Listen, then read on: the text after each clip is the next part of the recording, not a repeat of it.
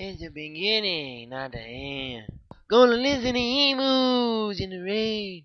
I want a podcast with my friends who use all 100% of their brain. It's on the memory report. The memory report. Left my home back in Omaha.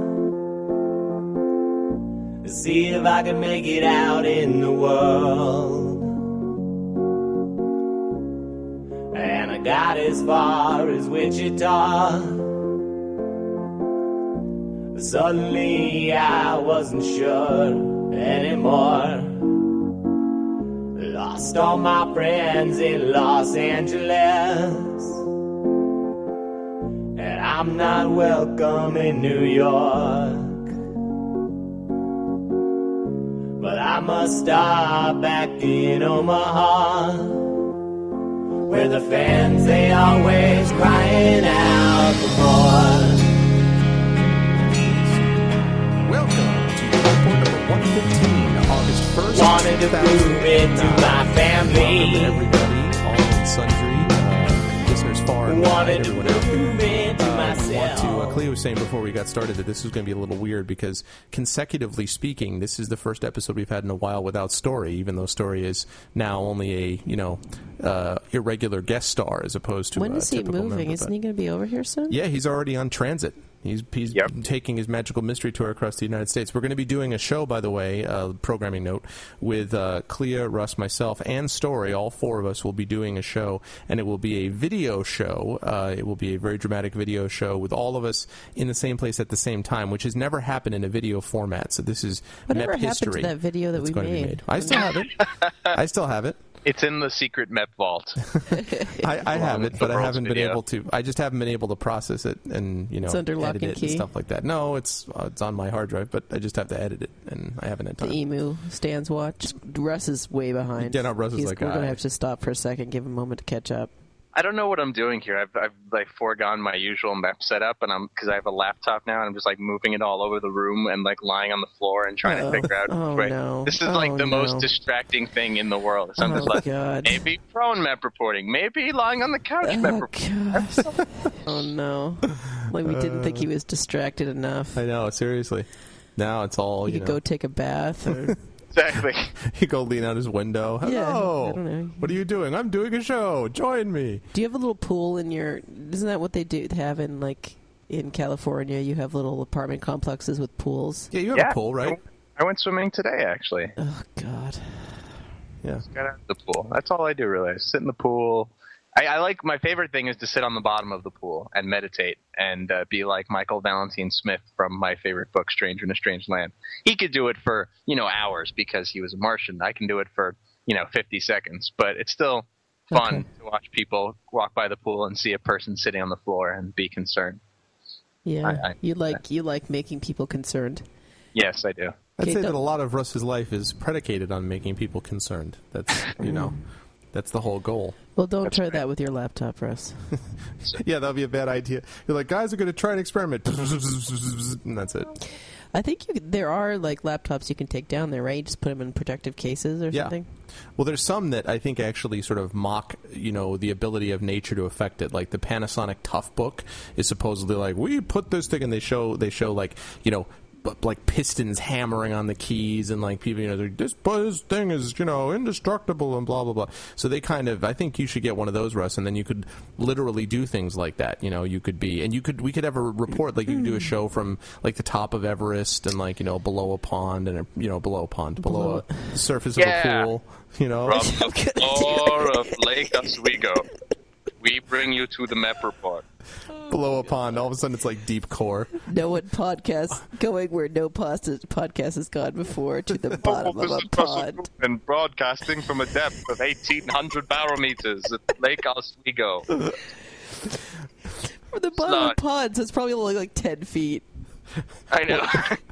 Have to put him in like one of those olden style dry suits with the big helmet.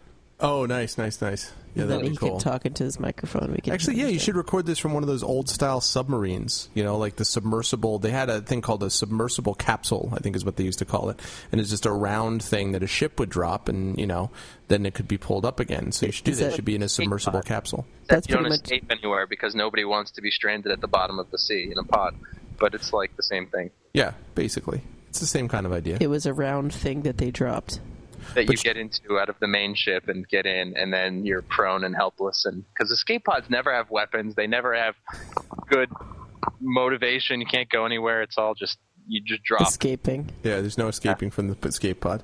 Well, but I think that and the other thing is too that you would probably have reasonably good audio quality in a modern submersible pod.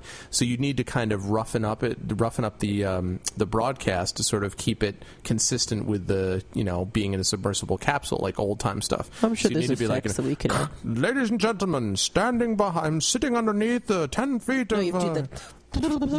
Ladies and gentlemen. Right, exactly. and And you have to have a diving bell. Bing, bing, bing, bing, bing, bing. Right. You know?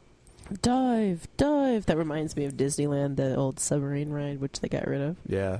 I have a game called Like Lost to have a moment Treasure. of silence. When you dive, sorry. I'm now emerging from the submersible. I see at the bottom a sea monster. Dear God. I used to have a game. I still have a game actually called Lost Treasure, where you've played that with me, Cleo. Where you go to this one spot and then you have to dive, and as you're diving, it's ding ding ding ding, and this is back in like late '80s. This is a board game. Yeah, it's a board game. It's like this is the late '80s where everything is Oh based my upon God. audio sounds. It's like Dark Tower, but not nearly as I cool. was gonna. That sounds like Dark Tower. So it has Yeah, some. it's called Lost Treasure, and it's and it's one of these things where you bring your ship around, and then you find this place, and then you dive, and you search for treasures at different levels. But if you're not careful, you'll run out of air, and then you'll lose all the treasure. Yeah, you haven't played this with me. I've never heard this before. Oh yeah, I have it at my mom's house. So I'll have to play with you next Oh, time. well, but that's probably why. yeah, it's very, very, very, very cool. It's like the secret meth vault. It's Greg's secret stash of board games. Yes, it's the attic in his mom's. It would not surprise me if there was a secret stash that even I am not aware of. Games that I've forgotten. That's possible.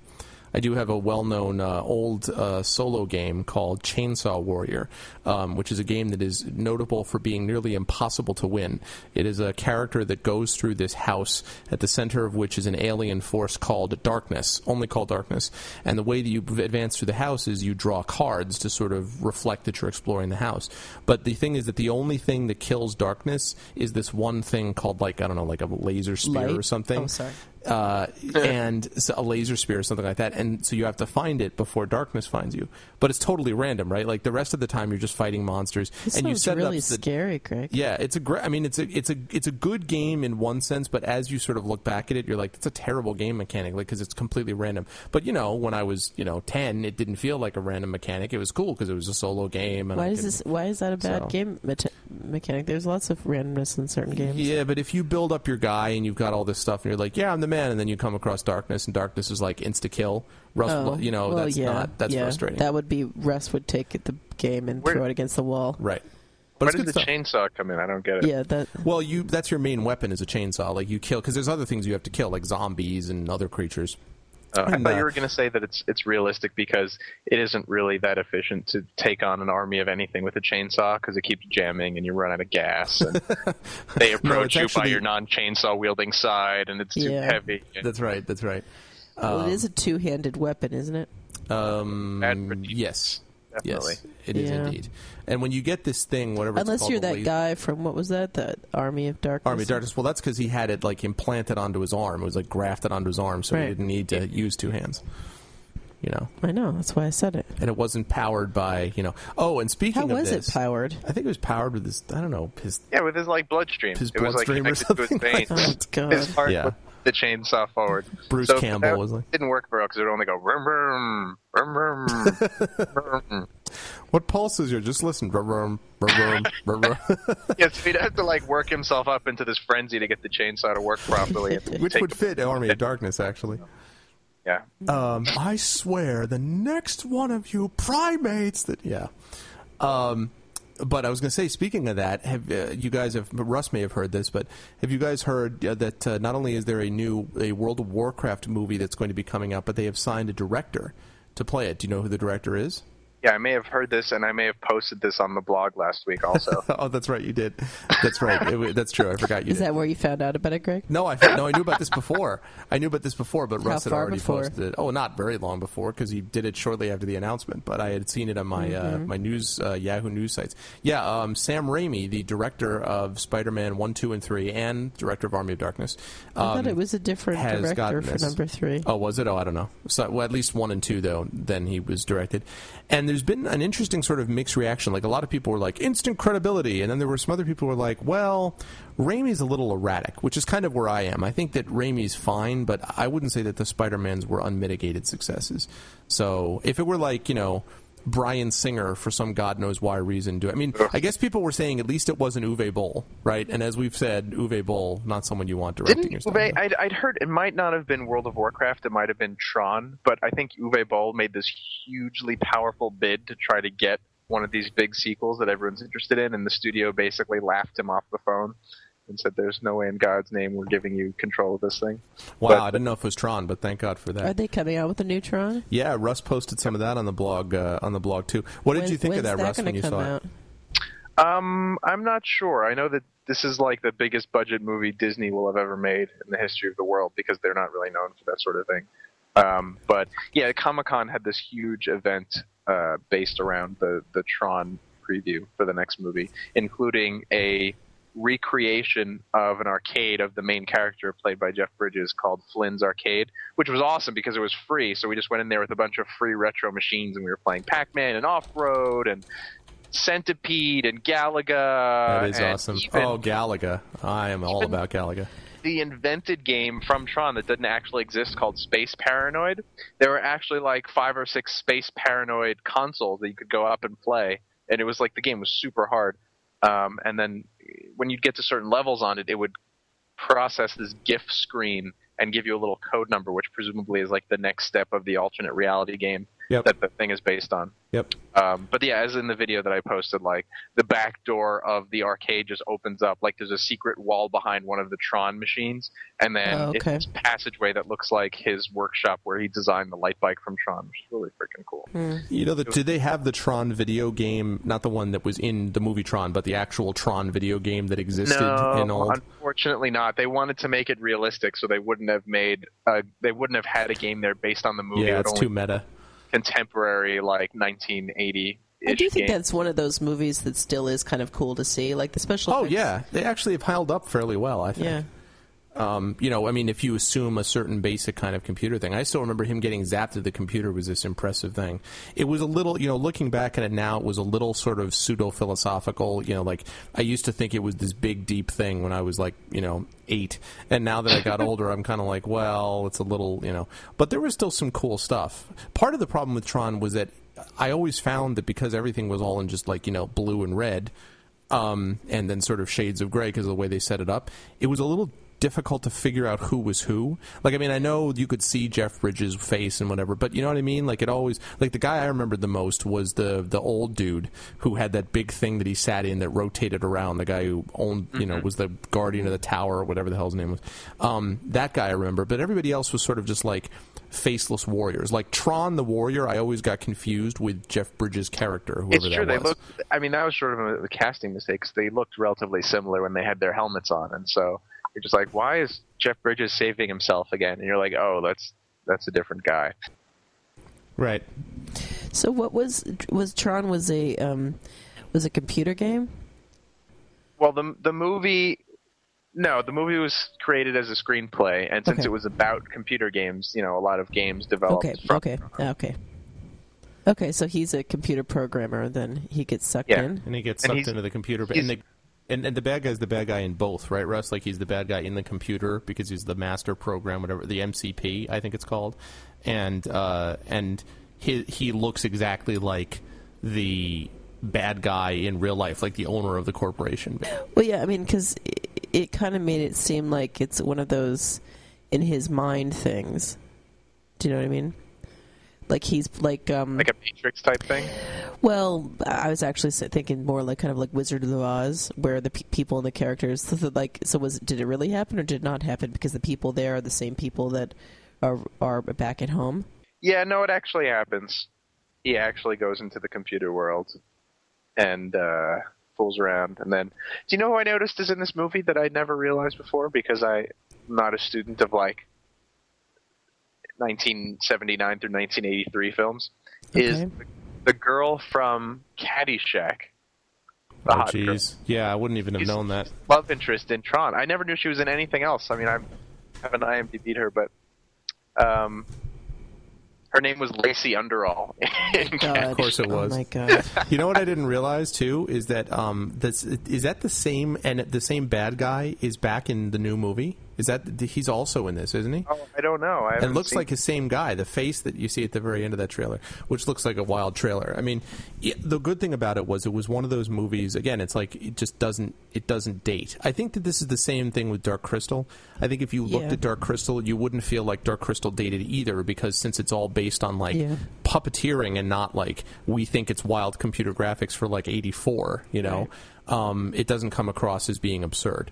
Yeah, another thing like that is not the sort of call, like in war games, not the calling in, that like the using the phone and all that stuff. That's a little bit dated, but the system But itself, everything else about it, I think for the most fits, part. doesn't it? For I the mean, most even like part. the way the computer is designed, you expect it to be some kind of faceless light, flashing. I think thing the only that- thing is just the size of the computer. We might maybe question right, that. right. Maybe it'd be smaller now, right? Never-ending Story, I think, is somewhat like that too. Yeah, I guess Except that's for true. the Sphinxes. Oh, right. Well, yeah, like basically anything. And see, the lesson here is that if you use puppets, you are less likely to be dated than if you use what you think is high intensity computer Well, graphics. well, I wanna- George I- Lucas, we hope you're taking note of this. I want to if you put that ever out direct in the anything air. again. What you just said, Greg. When you use puppets, you're less likely to be dated. What? That's what you just said. That's also Oh, true that's in many fair. other contexts. Right. So that's why I just wanted to put that out there. And make Very sure. nice. Right. Very nice. That's a good call. But I mean, it's sort of true because puppets don't evolve. There's no technologically advanced puppet world. It's all just puppets. And so it's like saying if you make your set out of wood, it will always look the same as when you make it out of wood. And then Yeah, I mean, in some respects, the technology can get better, and the way that the computers, I mean, the cameras pick it up, and the editing and stuff that they can do with it. But like the Labyrinth, there's definitely aspects of the Labyrinth where where those three guys dancing in the woods, the and they're like, the way the editing looks really obvious of like their bodies breaking apart and floating up and down, and obviously could be done better now. Well, the classic example of that is Clash of the Titans. I mean, God help us, yeah. or Oh, yeah. Sinbad, like the most animatronic, like I still love that movie though. or the old King Kong, the first King Kong. Like that's true. Wasn't that like stop motion animation? though, yes, as that's what opposed it is. to Stop filming? Yes, it was. Yes, it was. That's true. But It at the wasn't- time, they were like, "This is the most tremendous look." Like, no, not really. So yeah, so that's Yeah, that's true. the lesson. I guess also Jabba the Hutt was definitely a more highly advanced technology-wise puppet than older. Right, that's true. And by the way, adding extra technology to him didn't help. Witness Yeah, we don't adding need the to do- CG okay, then we don't version pull of out the Jabba the violin Hutt. again, Greg. Hey, I'm just telling you, is despicable. That and Greedo shooting first, the Greedo shooting first thing. All of the Star Wars people know what I'm talking about. Y'all feel me? You hear what I'm saying? I think you're going to punch Lucas in the face if you ever meet him. I think I would just laugh at him as the pitiable man who's tried to destroy his own franchise. I think that's more what I would do. I think it'd be more effective to punch him. I don't think that. Why direct all this anger at Lucas? He clearly never had the ability to make this stuff by himself. He was just blessed to be surrounded by talented people who did things that he later took credit for. And then when he was left to do things on his own, he showed that he had no, actual skill to lend to the project. So that's fine. It's just, he had like a pretty decent concept, and which was partially designed by Joseph Campbell and partially designed by Kurtz and the other co-conspirators that he had working on it, and then Right.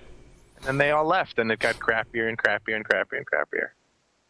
Until It's we were like left with, we were THX 314 or whatever the hell that movie of his is. What left other with Stinky things did the those Hut guys and all those do? things. What's that? What other things did those guys do when they left Lucas?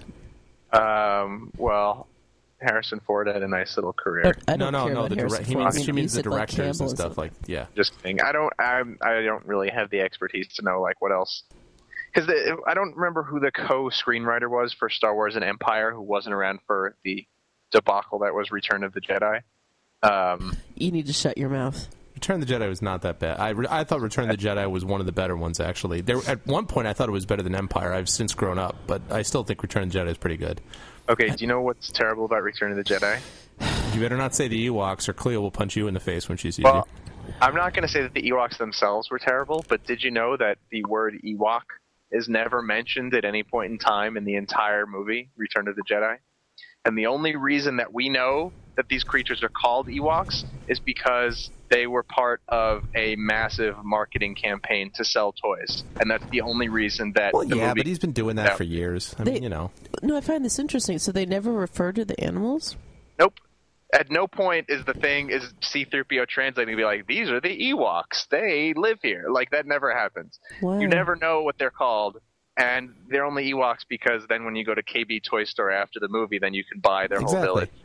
But why would we have known this? I don't understand that. Why would we have known a lot? That's true with a lot of these things. Like, why would we have known that anyway? Well, I mean, yeah, I mean, the point, who cares? But I still find that interesting. I mean, I think part of the brainstorming behind the movie was they were going to go to Chewbacca's planet, but they decided that they would make more money if they sold little miniature teddy bears. Chewbacca's? Yeah, if they were saved by the planet of teddy bears, then they would make a great deal more money than if they just had a regular ending. I see. But see, I always thought that. See, I don't agree with that. I mean, well, that may be why they did it, but I think that philosophically, I always felt that one of the great things about the Ewoks was this is the exact problem that the Empire had, right? Which is that the Empire could plan for everything that was powerful and dangerous and significant, and they underestimated.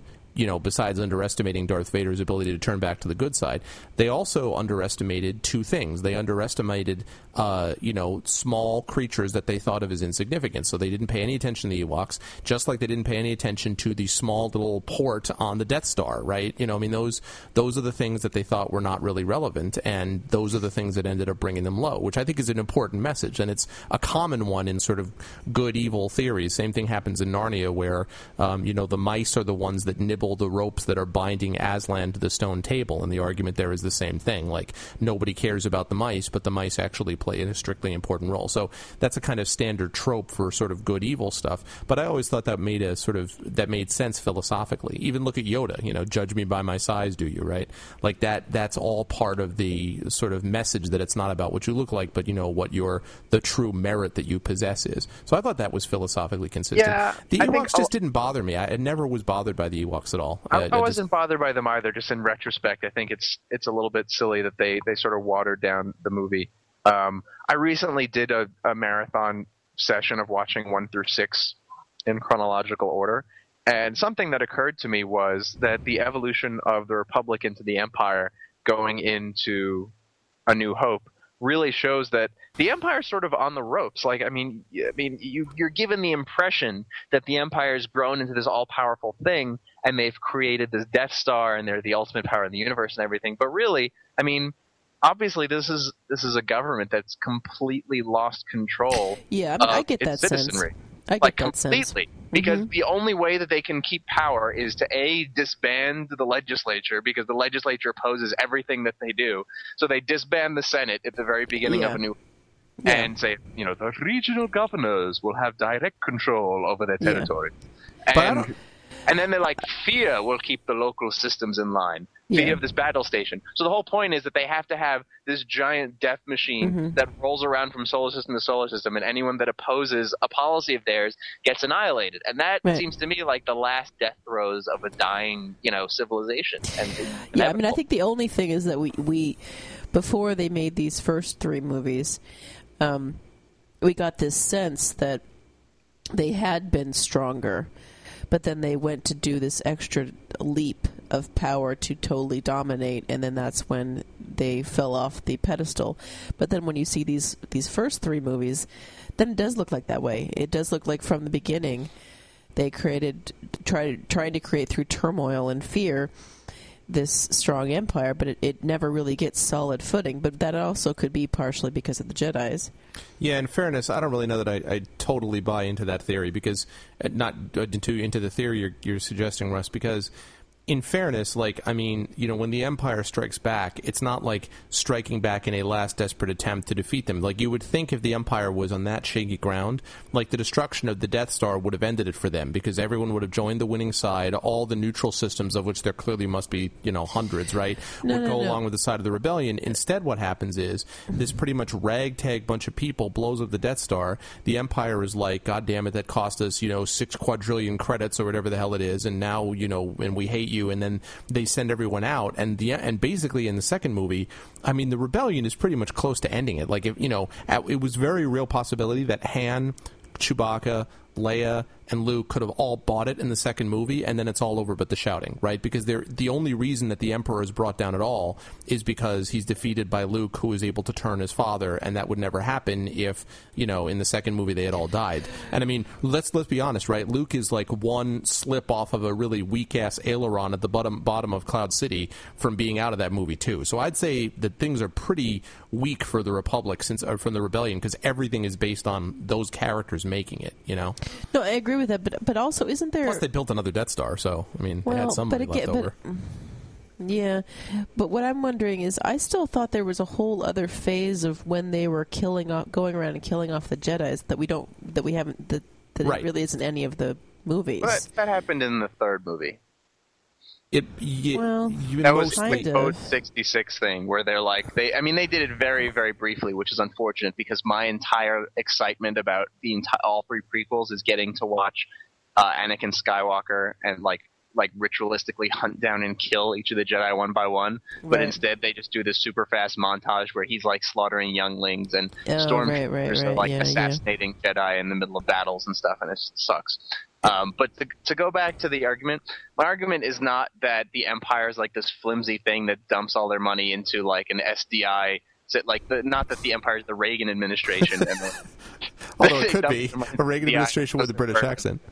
It's more that it's a philosophical failure, because nobody cares about what they say anymore. Right. And so instead they have to dump all of their money into military and technological spending, which is the only way they can assume power. Okay. And so part of the flaw there is that what they didn't do is they didn't do what the Jedi did and set up like a Sith temple where they can train disciples and Sith and have like, you know, evil knights running all over the place enforcing their policy and enforcing their code and their philosophy. Instead, they're just like, no, we don't need that religion anymore. We're just going to make it all about technological advance, specifically military technology, and that's like just like the end of Well, there's deep suspicion, in fact, of anything that's even connected to the Jedi. In fact, I would even go one step further to say you're right that they sort of, even Vader himself is a kind of fetishization of technology, right? I mean, he's more machine than man and all that kind of thing. Well, I almost wonder if they think that if they did teach them the Force, that they would reach the point where they would learn that you shouldn't be on the dark side.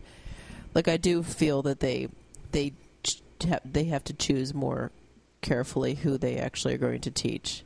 Well, right. And then because of that, it limits them, because you don't have all of those knights that you can send out, the whole army of Jedis. Because initially, remember, the Sith were not initially a separate group that sprung up. I mean, they were Jedi that wanted to pursue power that the Jedi didn't want them to have. And one thing you learn if you play through some of the games, like Knights of the Old Republic, which I've played, which is a tremendous game, and other things like that, is you realize that the Jedi Council can be a real pain in the ass. I mean, the Jedi Council pretty much is always like, don't disagree with us, don't argue it. Why? Shut up, we're the Jedi Council. And after a while, there are people that sort of get frustrated with constantly having to say yes, sir, yes, sir, yes, sir. And so there's a real anti-authoritarian streak. You even see it with Qui-Gon.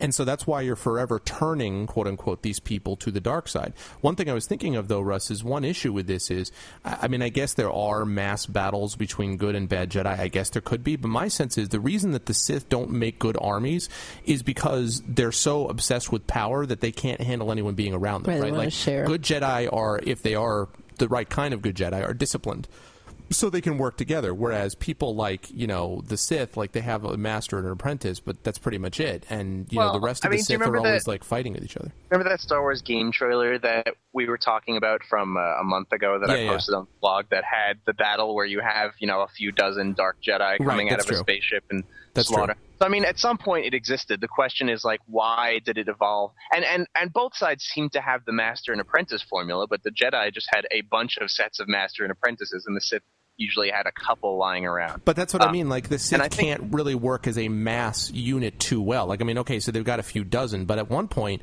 aren't there like hundreds of Jedi? I mean, like, there's tons of Jedi at one point, right? Yeah, and I can't imagine think, being hundreds of Sith. I think part of the reason is because the tradition of the Sith is sort of born out of this idea that if like a Highlander type thing, that like you can never, it's not really efficient to try to learn to have all this power by yourself when you can just like torture and kill the most powerful dude that exists and get it from him. Right. And so I think that, and also is sort of a test of their power, since each Sith has this lust for power that he wants to be the top guy, and the only way for him to prove himself is to slaughter the master, and so that's sort of the way they do it. But I don't think that's.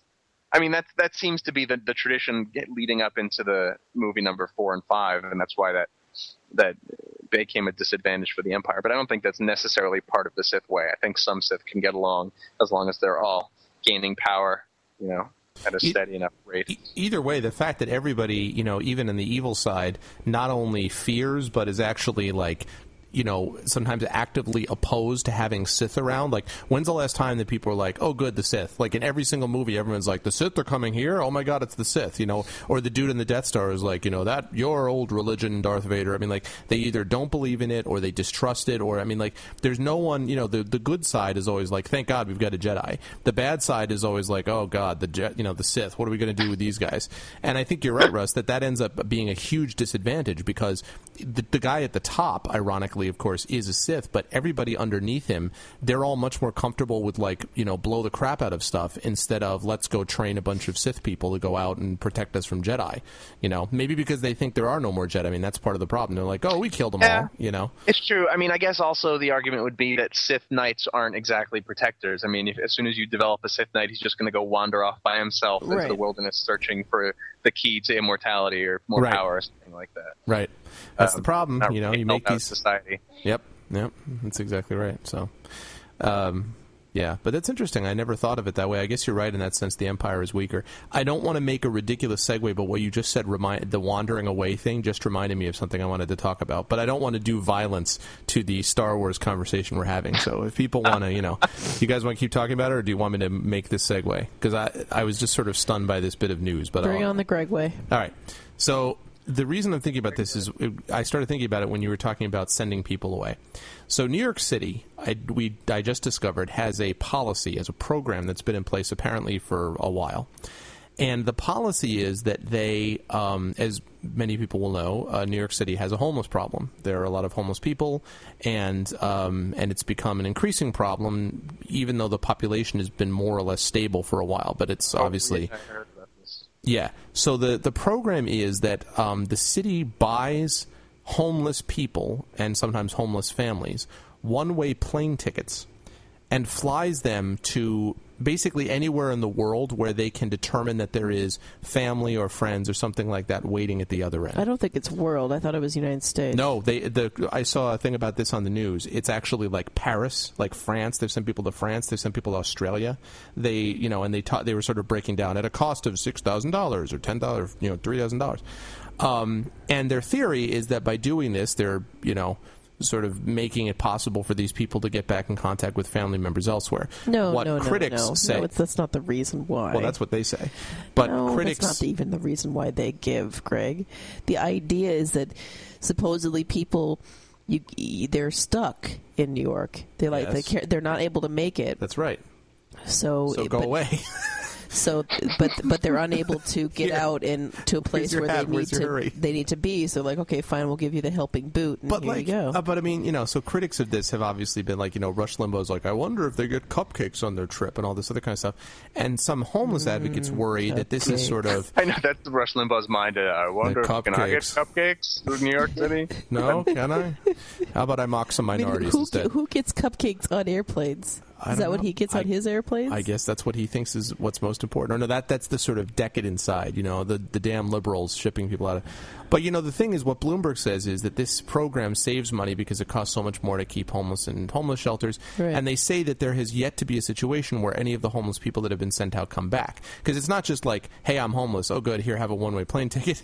Like, they have to, apply for the program. There has to be, there's follow-up afterwards. Like, they make phone calls and they double-check with agencies on that side to make sure they're not... You so know this what is they did? a big, elaborate thing. In the early 1900s? Yeah. They took all of the orphans... Yeah. And they put them on a train. Oh, yeah? West. Oh, sure. And they stopped off, I forgot what it was called, and they stopped off at towns along the way, pulled out the kids, and people would adopt them. So it was basically like the slave sales, but it was, with a train. And this was done by, these are humanitarians. They thought they were doing these children favors because there were so many orphans, and they were, they weren't being well cared for, and so they were taking them out to where families could take care of them. Hey, and they didn't think about the fact that you'd be taking these kids away from the only thing that they do know, which was their home, and that there'd be pedophiles and weirdos and crackpots out there in the West. Hey, Giuliani's method was just to take the homeless and throw them in jail. Well, that's because they refused to get services. So at that point, the heck with you and your civil rights. Have some jail. The thing is they're illegally on property, so they go to jail when you do something illegal. Yes, illegally on property, yes. Well, but they're illegally on public property, and basically what Giuliani did was start enforcing laws. Laws. He couldn't get laws. No, but he could. The thing is, he couldn't get laws passed saying you're not allowed to be homeless in the city because that would never apply. So he started enforcing laws that did, like loitering laws and things that are usually not enforced by cities to that extent. Because there is a manifest unfairness to it. Right, but it's not they're really violating anything. It's just that he decided to selectively enforce these things against the homeless to get them out of there. Exactly. Yeah, it was like when he made the whole thing that you can't have dancing where they're serving alcohol, so he can get rid of all these strip clubs, but that meant you can't go to a bar and dance. Yeah, the whole thing is just... And I think, what the homeless advocates are worried about, too, is that this is, first of all, this is sort of kicking the can down the road. Like, go ahead, LA, you have this problem. But the other problem, the concern they have is that now the city swears up and down that these people are not coerced to do it. But there are a lot of advocates who doubt very much that they haven't been strongly suggested, you really should go into this program. You know what I mean? You should really, really, really, really go. At which point, it becomes exactly what Clea is talking about. It's like the orphans in the 1900s who I'm sure weren't given a choice. Like, would you like to come in the train? No, sir. Shut up. Get in the train. Kids had no rights back then. Yeah. And all of a sudden, you've got you got a mobile Oliver Twist, So that I think is what's going on here. The question really becomes, are they being coerced or not? So I don't know what we think about this program, but I don't know what I think about it. I have two responses. The first one is that the reason that nobody has heard any reports of these homeless people who have been shipped away coming back into the city is because that they're told they're going home, and then they're put in a container where they're secretly ground into food. Oh, God, Russ. Someone's been reading Up in the Jungle again. God. Yeah, well, they had to, replace the grease and lard that was gotten rid of through the whatchamacallit ban in New York City. The saturated fat. Yes. So now it's the trans homeless, is what you're saying, is replace trans fats. Is that the idea? My second response is that your first real response is... Russ, why couldn't you just say that they put them on icebergs or something? Why did you have to say what you said? They're much less likely to complain if you grind them up into food. Oh, gosh. And make for bad publicity. Oh, dear God. The second response is that if this policy actually exists and is legit and becomes adopted by every major city around the world, then all homeless people will effectively have unlimited airline miles that they can use and go wherever they want, fly wherever. And this is a good thought. Because they can do this, these unlimited airline miles, if they build them up enough, will eventually allow them to buy homes. Brilliant.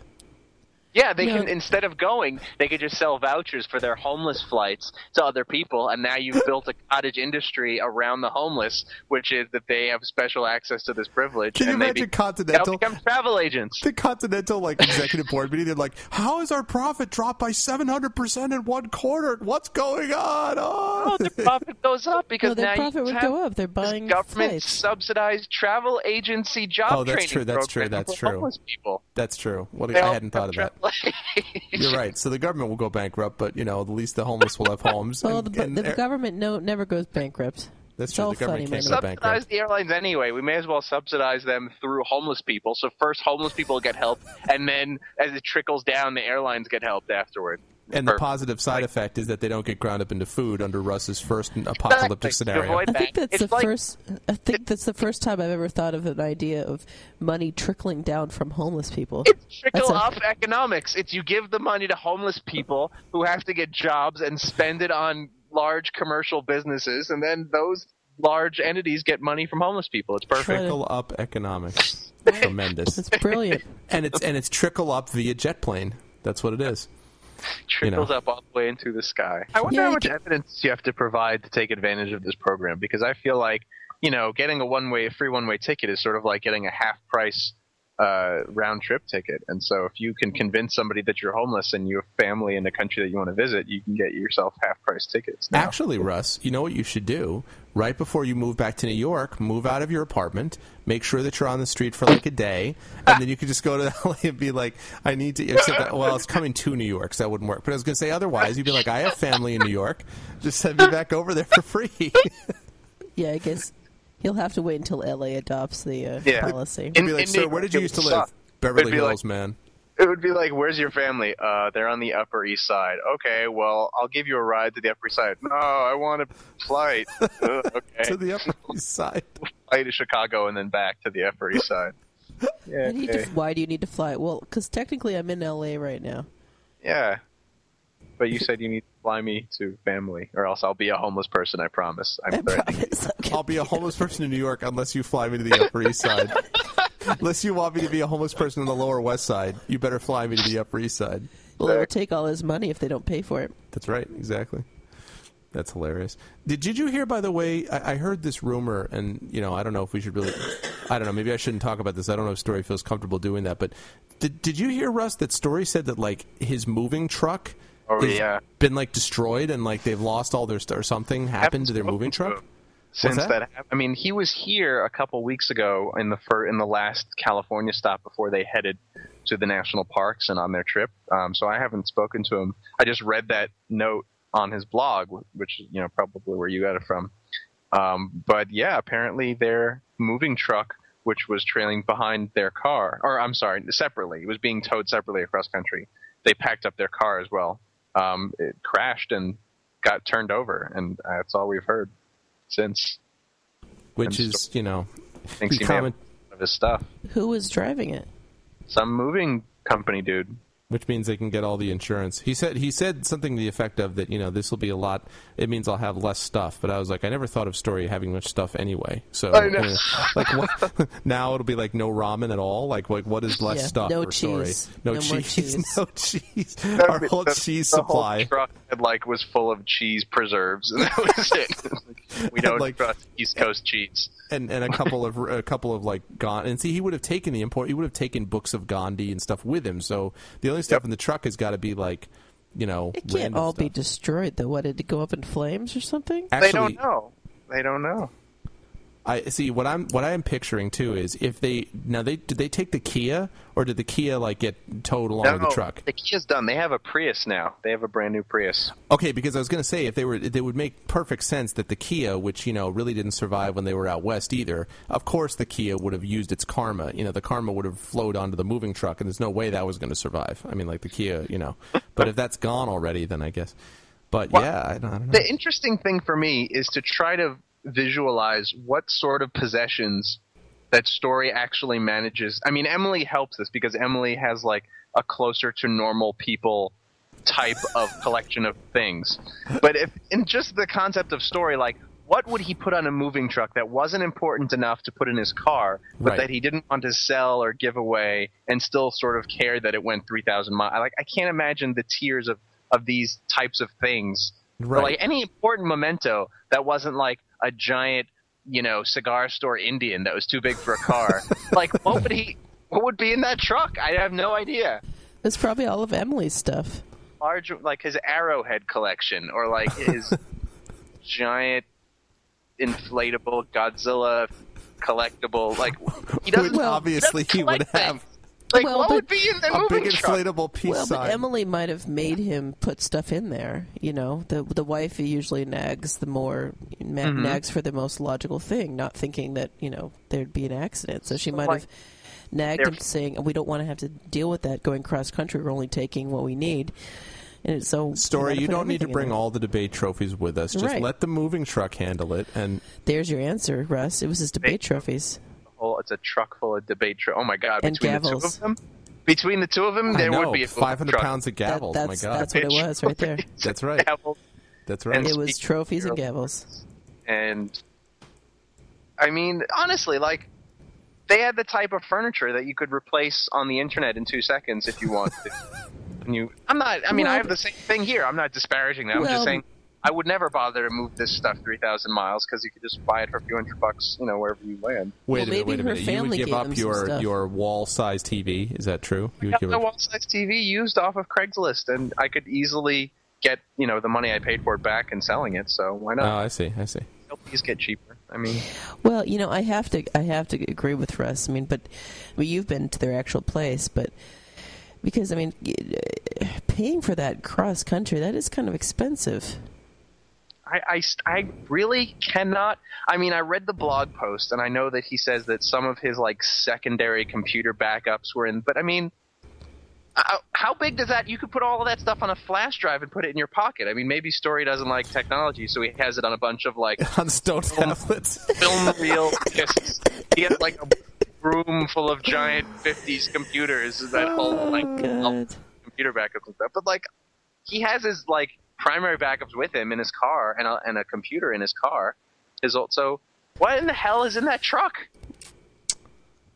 They have I don't know. clothing. They took the clothing with them, unless there's like No, they probably didn't take all their clothing. with Wait. them. He says stuffed animals, my collection of small carved sculpted turtles, a few papers, and the photographs. While the turtles are probably toasted oatmeal, one would think most of the sentimental items would survive such a crash well intact. But then the pivotal question, one we can't likely ask till Monday, is whether the truck opened or not. Now listen, he said, the vision that develops in the mind's eye is one of whipping winds carrying burst-open boxes of heart-rending items across the heartless L.A. freeway, careless convertibles dodging and weaving amongst the testimony of decades' worth of beloved accumulation. Dear God. Now see, if this were just a matter, for a moment I had this image of the truck flies open, the doors fly open, and out comes photographs and a bunch of turtles like flying at people out of the back of the truck. Yes.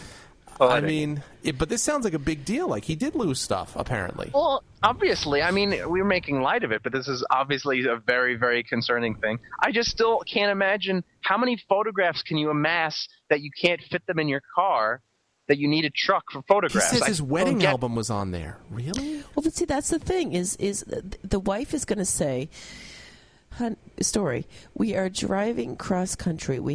I don't want to have a bunch of crap in the car. I want to be able to have space so we can be comfortable in the car, so we can have things just that we need to go cross country. Everything else that we do not need for the next couple of days while we're driving is going to go in the van.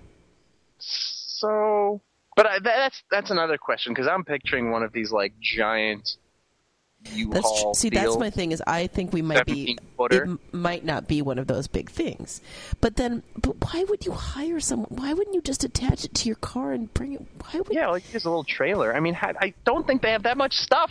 Well, they could have just had a trailer attached why to the would you Prius. pay a guy to drive your wooden turtles cross country? He says we wouldn't have packed up just shy of 2 tons of stuff and sent it across America's dangerous highways in the first place. 2 tons? What is this 2 tons? I mean, paper is pretty dense, but that's what computers are for. Backups. What? You could... How many turtles I don't understand. and he's What kind of wood? That's what I want to know. and photographs and things like that. But the thing is, though, like, I mean, he's not. I mean, like, this sounds like this really like threw him for a loop. And again, for people who are like Well, new because it's listeners hard to the, to- well, no, let me explain. For people who are new listeners to the show, you might be like, well, Greg, you heartless bastard. Of course people would. But the thing is that Story is not the typical person. Story even says in this very post that he wants to transcend materialism. So that's why we're having a hard time conceptualizing what would be so much stuff that he would be, afraid to lose. Like, that's the point. Well, I think it's just possessions in general. I mean, what would you do, Greg, if all of your possessions were lost? I would have a hard time, but I don't claim to be anti-materialist in the way that Story does. I'm not like pro-materialist, but I'm kind of like, Well, he can't be completely anti-materialist if he has a freaking wooden turtle collection. Yeah, but that's, I mean, he That's says materials. Well- Yes, I know. Look, he titles this post "Spirits in the Material World." So, Okay. and for some reason I have this horrible image of Madonna's Material World song. Yeah, but anyway, I don't like that at all. I mean, I like, want that image gone. but that's it's like, he says, like, there's a history told in words and pictures. That's I what think he he's says. just trying to be poetic. That I can don't all be know. put on a hard drive. It's one hard drive. And he says Put in your Emily's pocket. grandmother's music box is in the candelabra. So, Yeah, Yeah, so that's what I thought. It was like, A candelabra. Okay, there you go. That's like something that is an heirloom that makes sense that you put in the thing. see, that's what I was wondering is like if there's anything from Emily's family that Well, they but were saying take this furniture. he says this is how Americans are taught to mark the passage of their time. It's not right, but that doesn't abridge the emotional twists and agonization. So Is that a word? agonization? Yeah, I think so. You think so? Well, I mean, Can- maybe can we because know so? The agonization of my transporting the nation across the boundaries of this great country is maybe he's thinking of like agony is a state of mind. Agonization is like an active, you're going out of your way to agonize. You know what I mean? Like that kind of. In living color. That's much better song to have in my head. Thank you. Yeah. That was like the Damon Wayans salesman character that was Yeah. made up to sound more impressive. Yeah, again, I'm sure this is terrible. I would feel awful if... No, I wouldn't. I'm a terrible example of this. I'm totally zen and care nothing for... Yeah, you were utterly immaterial. Although I would argue that there are a couple of things. There are. I'll would- tell you what I need. Here's what I need. I need my laptop, and I need my little portable external hard drive that all of my stuff is on. And that's about it. Your camera. I mean, I would like... Well, yeah, and my little camcorder, sure. I would like, And a pair of underwear. Well, okay, And your look, I'm not toothbrush. a And the homeless speakers person you got for the van. van, and the Xbox you got for the Craigslist that you're so proud of. Well, but an And your Xbox speakers. is like, I Don't could get forget it your their speakers. Xbox. It's just not there's no sentimental value in the Xbox. Yes, or in there the, is, because it was this awesome Xbox deal that you got from guys, like some I got it random for guys. free. I helped a friend move, and See? he never opened his Xbox, and he gave it to me, and I reprogrammed it and made it cool. But Why can't I have a friend like that? Yeah, why don't we have friends like this? Why and don't we have really cool like friends? paintings on my wall that people gave me as a gift that I would, get rid of if I were moving. And Why don't we have friends that give us paintings, Greg? Well, because, you're not homeless people in New York. And exactly. That would be great. Like, if New York decided to sweeten the deal, they're like, we're going to send you off on the plane. Show them what they've won, Johnny. Well, as a nice parting gift, we're also going to give you your own, What's that whole package thing? Like you get a Price is PS3 Right. and like... Price is Right. Yeah. Well, first you get this new And- toaster. Coffee But of the not month just club that. membership. Coffee But not of the just month. that, this new car, which you will drive to. Da, da, da, da, da, da, da, da.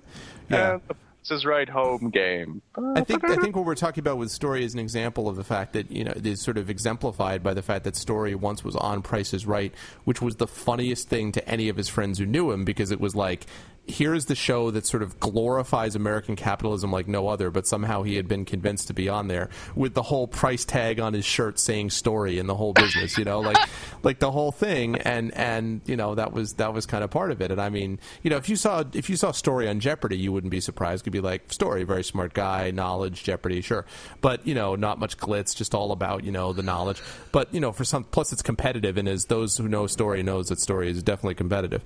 But as far as like something like The Price is Right. Come on now. So for something like this to happen just seems, I don't know. He seems to be both torn. He's torn. I mean, it's both it's terrible because it's terrible like we would all think a disaster that happened to a moving van that had our stuff in it. That would be terrible for us. But it's particularly terrible. But for Story, it's like terrible and isn't because, he is sort of an anti-materialist and yet he has this stuff that he thinks is important in some degree. So I don't know. It's interesting. But I'm sorry to hear about it. I empathize. It sounds horrible. I mean, to me, the bigger headache would be the paperwork that goes along with something like this, like having to be on the phone with the insurance company 8 times a day and having to fill out an itemized list of everything you can think of that was in the truck that they could salvage, and having to insurance companies are just purposefully a nightmare to deal with. They don't want you to deal with them, so they make it as painful as possible to ever do it. So that's by far the worst part of this in my mind. But yeah, I can't imagine having, or maybe when I'm older, I still, maybe not. I'm pretty old already and have not accumulated things that I care to keep. So I'm pretty old already. How old exactly are you? I'm going to be 30. I'm old, man. Yeah, 30. Ancient. Oh my God, you're only going to be you're going to be 30? In a month from now, I'm going to be 30. You're not going to be 33 or something? August. My mom wanted to look at my face before I turned 30. She's like, I don't see you anymore. I want to see what you look like, and then you'll turn 30. Because as you know, when you hit 30, instantly you age. Like your skin, wrinkles, and you become leathery and bent over, and you start voting Republican. This all happens the minute that you hit that age. But there are tiers. There's like plateaus, and then you hit the age, and then you're like, and then exactly. You realize that next month I'm going to be 37. Wow. Isn't that amazing? I'm going to be 40. No, I'm going to be 37. I know. See, that's 30. That's what it is about that age. When you hear it, you think 40. I think once you get above 36, you think 40. You think 37. No, you think 40. 37. When I hit 26, I'm like, damn, I'm on the wrong side of 20. I'm going to be 30, and then it hasn't happened yet, but it's going to in a month. Then I'll be 30. But I mean, again, for me, this is not a big deal because, as we all know, I'm going to live forever. So right, and 30 is a peak age anyway for athletics, too. 30 is when you get your big contract. But wait a minute, Russ. So you don't have anything like a watch from some family member or... Yeah, you're right, Leah. I have a watch that I would need to rent a truck for to move it across country. If it's a clock. No. I thought you were saying, like... Oh, I have a few little things, but okay, I mean, my car wondering. is totally sufficient to take anything that I would need to move. I would just get rid of everything else. But yeah, I have a watch. I have 2 watches even. I have some books would probably be the heaviest thing, and I would ship those, I guess. And I mean, clothing, I've really pared down. Like, I throw out lots of old clothing all the time. And you throw out or you donate? I throw out, by which I mean I give to homeless people on planes eating cupcakes and my own thing.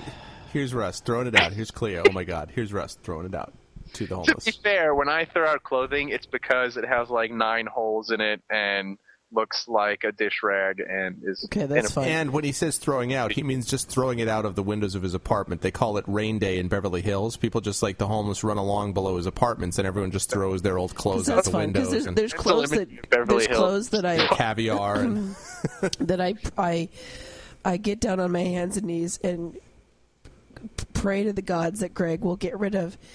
Hallelujah, it's raining clothes. But he won't throw them away. He wants to donate them.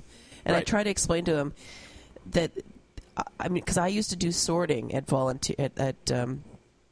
these kind of clothing banks, and you don't keep everything. If it's a really crappy piece of clothing, you throw it away. Yeah, but see, the thing is that I don't give them stuff that's like a ripped up undershirt, and then I'm like, why aren't you using that? No, I don't. Like, I give them stuff that's a little frayed around the and stains. Yeah, but it's functional. Like, it will keep people warm. Like, it's not, like the lining is torn out and I was using it to like, wax my car. It's still functional. I don't give them my old underwear or, this sock isn't going to make it, You just segued to a great story that happened to me 2 days ago. Okay. It was one of the most serendipitous lucky things that has happened to me. Probably the luckiest thing that has happened since I hit a royal flush in Vegas last year on the debate vacation trip. I don't know how much luckier, because that seems pretty lucky. But my car is in the shop this week because my insurance company insisted on sending me a check to have it like some aesthetic work done on it, which I could care less about because I let my car get scratched up and dinged up. But they sent me a check, and I couldn't cash the check myself. They had to send it to some body shop. So I'm like, all right, I guess somebody will work on this, even though I hate dealing with these people, and they're all going to try to steal more money from me, and I'm dubious and scared. But so I brought it into this local neighborhood place, and they promised to work on it and not charge me more money than the insurance company had offered to send. And I rented a car for the week that I took down to San Diego so we could go to Comic-Con. And upon leaving my apartment while I was parked here for a week, I scratched the side view mirror on one of the posts near my parking spot, which is a super precarious parking spot. Okay. And so, of course, I freak out because I know that this is like, I never buy the insurance that car rental companies offer you because I think it's a big scam, and it's like $1 million compared to what it would cost. But once you do damage to the car and you have no insurance, like I was positive, like, oh, now they ream you. And it was like a little scratch, but I'm sure they'd be like, oh, that'll be $700. I'd be like, but I could paint it. And they're like, nope, we got to paint, overcoat, second coat, waterproofing, decals, $700. Right. And so I was super pissed and flipping out and worrying. And so I went down to the CVS and I bought this bottle of this thing called Scratch Remover. And I bought a little thing of turtle wax. These are two items that I would never have bought in my entire life before. So it's like that infomercial where you put it on it and the scratch disappears? Yeah, in my mind. This is your tribute to Billy Mays. Exactly. So I go to I'm like working on this stupid rental car that I'm putting like labor into this thing that I'm going to return that afternoon, just in hoping that I can conceal this damage that I've done so that they don't charge me $1,000. And so I sit there and I hand wash the stupid car, because you have to do that before you use the substance. Then I put this like white substance and let it dry and wipe it off, and it does absolutely nothing, and the scratches are still there.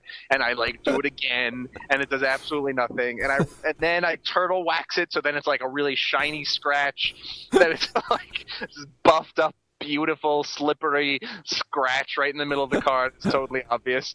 And as I'm working on the car and washing it, I'm noticing all of these other little scratches that I didn't notice when I took the car out. Like there's a giant little dent in the door, and there's like a bunch of a batch of scratches on the back bumper. A giant little dent. I just want to point that out. There's a massive little dent. Massive, tiny, finger-shaped. And I'm like, oh no. I'm screwed. I didn't notice any of these things. As far as I know, they didn't, and it's not on record, and they're going to charge me for each one, and I'm totally screwed. And now I've buffed these scratches, so it's going to look like I tried to conceal all this damage, because they're going to be like, why are these fresh scratches so slippery and shiny? And I'm like, I'm screwed, and they're going to take away my car rental ability forever. Right. And I'm freaking out. And so I take the car back and decide to let them find it. Like, I'm not going to say anything. So I drop the car off with the guy out front, and then I'm checking out, and he's like, was everything good? Good. And then the guy from the back where I dropped it off with comes to the guy at the front desk. I'm checking out and sort of whispers in his ear. And I start to internally freak out. And then the guy looks to me and he's like, I'm going to go recheck the mileage on the car. And I'm like, oh God, he's lying. He's lying. He's going to look at the damage. He's going to see the damage. It's going to be $1,000. This is going to be more than my whole car is worth. And the whole reason that I rented a car was I was getting it fixed for free. But now it's going to be like, I fixed it out of my own pocket. These stupid scratches on a rental car. And then he comes back and he's like, oh, he wrote down the mileage wrong, but I got it. You're all set. Bye-bye. And I was like, dumbfounded, but so elated that I was like, they actually, they gave me a ride home because it was my local rental car, and I was like chatting up the dude and hang out and giving high fives to the crew on the way out. And I was like, hey, you got a great job. I'm going to recommend this place to all my friends. I love it. It's the greatest place ever. Awesome. And what it turned out had happened was when they make a list of all of the damage on the car before they give it to you, there's this little diagram that they have a carbon copy of, and they make little pencil marks where all the scratches are. And so I found the carbon copy that I'd had that they made before I took the car out, and miraculously every single ding and scratch that I'd found while I was hand detailing the stupid car was already on the diagram. There was a little giant small dent in the back door. and little pencil marks for scratches in the back. And there was even pencil coloring where the side view mirror would be on this diagram. And I'm like, it's already there. Everything's already there. And because apparently there had already been a very small scratch in the side view mirror. So when I made my much larger scratch in the side view mirror, they can't tell the difference because it's already blacked out by pencil drawings that had already been damaged. And I just hadn't noticed any of these other things that I picked up, and they were all there. And it was this very miraculous thing. I'm surprised that I'm glad to hear it, but I'm surprised that you don't remember this, Russ, as being an issue when we went up to the North American Championships in Montreal, and I was the deputy judge director for America, and you guys were, I think you were with us on that trip, weren't you? Like you guys came with us. Do you remember this? And what happened was, there were a lot of things that happened. Like, I went to Montreal as a judge once, but I didn't go as to compete. Ever. Maybe you were going. Maybe it was the time you went with this as a judge. Well, it was in the middle of the winter. It was bitter cold. Clea and I got in a fight. Like, there was all this bad stuff that happened. And one of the things that happened was that we, while I was trying to park the van, I think it was in the basement garage of this one thing. Same kind of deal. Like, we got a dent or something happened, and we were all freaking out that this place was going to, see it, and they were going to And instead, it was the same thing. They're like, okay, thanks. And we're like, thank you. Just like, and that was a case where it was not such a giant little dent. It was sort of a giant dent, and it was just like, I guess, shallow enough that they hadn't really noticed it well. So we were like, all right, goodbye. Because once you're out of the building, then we're like, we don't know where that dent came from. We saw some guy come up and hit it with a lead pipe after we left. We don't know, But the whole way home from Montreal, we'd been like, oh my God, what's going to happen? Brandis will find out. One of us will have to. None of us can afford this because we're all students, so nobody can afford to do this ourselves, and blah blah blah. So yeah, apparently these guys are not very good at double checking their cars when they come in, And I want to say that the object lesson is buy the insurance just for the peace of mind of having, because you could just tear the car up to hell if you have the insurance and they can't do anything about it. But I still just can't ever get myself to buy the insurance before I go. I feel like it's a waste. Right. I don't remember the object what year lesson this is. Don't worry about it. There was 1 year where we went down to one of the Columbia tournaments. And my debate partner was parking. She had dropped a bunch of the people off. Still had some of the people in the van was parking. And the brakes gave out. And she pumped them. Nothing. And she crashed into another car. And Smith said that there was nothing wrong with the brakes. The van was checked before we left. So it was our fault. And they took the cost of the damages out of our budget. And wow. it took us a good 2 years to make up that budget. That's the thing that I was envisioning in my head. Yep. Is that they would crush my debate team that I run out of the apartment here. It was, when I worked for Conperg, the people locked. This is when I realized that the Pergs are a scam.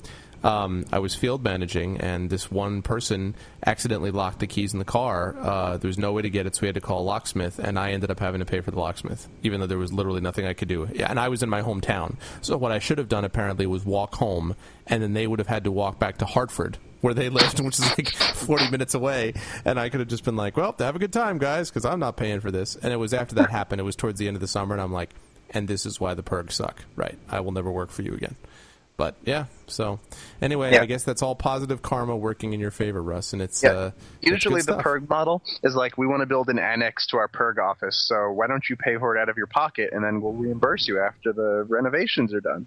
And you're like, what? Yeah, are you out of your mind? Aren't you a business? And they're like, yeah, but, just loan us the money because you work for us and you're a slave. And we're good people, and we're doing good. Well, anyway, as much as we could talk more about the Pergs and their problems, we have come to the end of an hour, a little bit over the hour, actually. We want to thank everybody for listening again. We want to encourage everyone to continue checking in on the blog, which is doing very well, and to continue checking in with us, comments, and all those things that you guys can do. And please keep a lookout for the MEP Report at various places. And if you have friends that you think would be interested, or even that wouldn't be, if you have enemies that you'd like to bother, they should also know about the MEP Report. So tell everyone about the MEP Report that you know, and we would appreciate it very much. What was the quote? If you if you use puppets, you won't be dated. Right. If you That's use right. puppets, you won't be dated. And you should keep that in mind. Say goodbye, everybody. Goodbye, everybody. If you use them, see, that's the key word. Is what are you using? If them you strike for? my puppet down, it will come back stronger and more powerful than you could possibly imagine. You should recover any candelabras or turtle replicas on your local highway or throughway. Please send them to the Emu. Yes. Yeah. See, I mean, there has to be like. That's the problem, right? Is if they were still there, they could go. They probably have friends. They should send a bunch of friends to go try to find things. They need like an adopt a highway crew to get Exactly. on that. Everyone like hold hands and walk up the highway trying to find things. How many lives are we going to sacrifice for these candelabras and turtles? This is the opposite of the message of the blog post. Blood will be heaped on our useless papers and photographs until they're all retrieved. They are invaluable. Oh man. They could close it down. They close it down for like parades Monster or something. They should close it down for drive down the wrong way down the road so that all the cars have to clear out and park it near the debris and then right. leave Exactly. the rest of the town looking for any missing objects. And they could pull in like CSI or something to see like the weather patterns to see where they would have flown. The most boring CSI ever. What if government spent their resources on Josh?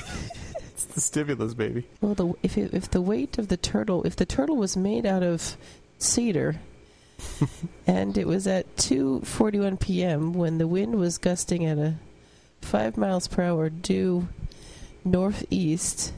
If only there was semen on these turtles, we could find them instantly. Thank God that I think we ended the show a while ago. Some days I think they might be right. Let's see who raped the turtle and waved his flag out. Crowding up my dreams and making me so sad. Scared to death in the middle of the night. The Mep Report is brought to you by a cadre of emu farmers and Australian government organisations. No, I'm just kidding. The Mep Report's an independent podcast, not affiliated with emus or the Emu Gland Farming Association. You can mail the Mappers via the electronic mail at Russ, Clear, Story and Great at mapreport.com. Feel free to propagate the website, which is at mapreport.com, and visiting your various social networking organisations on the internet to propagate emu-centric satirical podcasts. Thanks very much.